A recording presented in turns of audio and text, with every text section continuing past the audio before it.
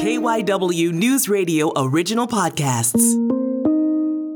This is KYW News Radio In Depth. I'm Matt Leon. Time to take our weekly look at the economy as we check in with economist David Fiorenza. We will talk jobless claims, housing, and more. So let's start with the job market. Initial claims for unemployment benefits down a bit, 2,000 to about 229,000 for last week. You know, once again, there's a little bit of movement, but we're staying pretty steady here in this like kind of 190 to 230,000 rate, which is really good, which is where we were. It's even better than where we were for the most part before the pandemic. And we're looking at still labor market conditions remaining very tight, which is something that you're going to see because of the fact that those who could retire did retire, and those who wanted to stay home and take care of children or even aging parents or sick parents are doing that now that the pandemic is almost behind us. You know we added 390,000 jobs in May. I can't wait till next week's data because we're going to see what happens in the June employment report. It's interesting how unusual, we've got so many people talking about and, legitimate concerns about a recession possibility on the horizon. How unusual is it to have those types of concerns with a labor market that's this tight? Well, this is one of the things that is actually rare to see if we are going to go into a recession, to see a very tight, strong labor market and see low unemployment. Now, there had been times when you would see high inflation, high interest rates, and high unemployment. But this time around, we're seeing low unemployment, which means people are still spending money. People are still out there, maybe not as much as they did before. But I'm still looking at some of the Federal Reserve's what we call forecast for the second quarter. I don't see too many of them being negative at this point. I'm still seeing a few of them around zero. If that holds, we may not be in a recession. Now, the recession could come later this year or even into next year. We shall see. Jerome Powell spoke to the House Financial Services Committee this week, the chairman of the Federal Reserve. Anything that really struck you from his comments? Well, he did actually admit to a certain extent that they miscalculated inflation and people were all over him. It's a very large country, not sticking up for him or any Federal Reserve president or chair. But the fact that when you pour this kind of money into the hands of the consumers and also the ARPA money, the American Rescue Plan money into local and state governments, you're bound to have inflation.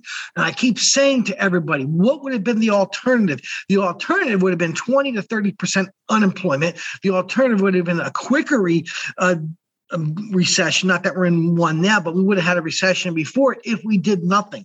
I think both administrations had to do something, and they did what they thought was right, printing up money, even though it causes inflation. But I'm going to say this, there's people out of work. However, your 3.6% unemployment rate, people are still employed. People are happy to have jobs.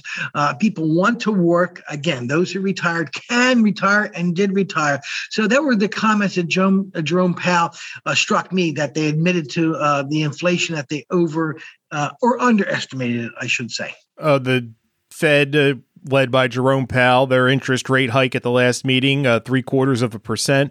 Have you seen any impact from that? Anything kind of tangible where you can tell that rate hike had an immediate effect? Not right now, but the prior rate hikes did. I'm hearing from a lot of financial institutions and even people who will listen to our podcast and say to me, wow, my savings rate went up at the mutual fund companies and money markets, such as a Vanguard, which is right here in the Delaware Valley, in the Chester County area that employs 15,000 people. So a place like that, the interest rates went up. I'm hearing from a lot of credit unions, and they're showing signs of people putting money back into certificates of deposit, where last year a certificate of deposit was maybe paying 0.4% for 12 months, and now it's paying 1.35. So you're tripling your money in that regard. There are some positives. Good. There's good and bad in every move that is made. And the good move that is coming from this is that some people who have money are starting to save more and seeing their savings rates.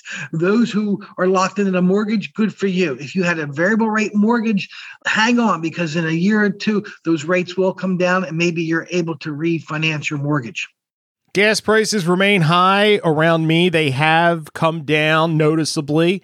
From where I live, the highest I saw around me was $4.99 a gallon, and now I'm seeing $4.85, $4.83, and such. So we've got prices coming down a little bit. I know oil has come down relatively significantly in the last couple of weeks.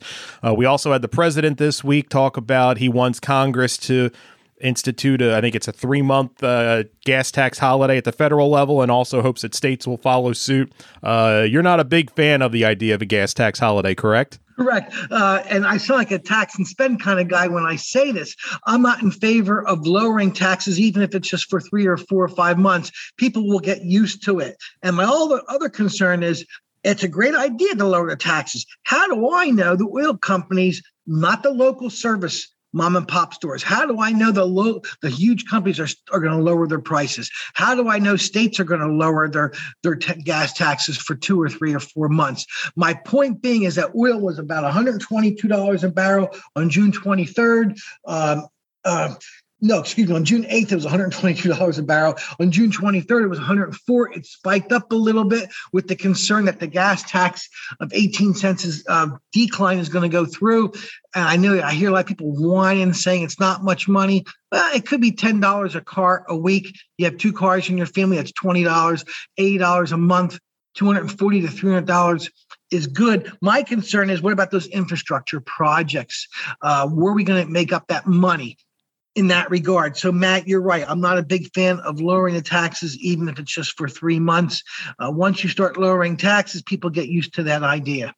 And that's the problem, I would think, is if you do a holiday for 3 months, 3 months from now, it's going to be reinstated, and all of a sudden people are going to wake up and wonder what happened. Why did gas go up 18 cents a gallon overnight? Right. And this may not be very good for those who want to get reelected in the midterms as well, because you're looking at 3 months.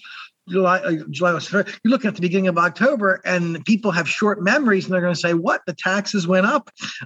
So you have to be careful of that. I think there's maybe some other ways to do this long term, in terms of looking at the oil companies and finding out what they're doing. Are they not doing enough exploration, enough research on the oil fields here in America, off the coast?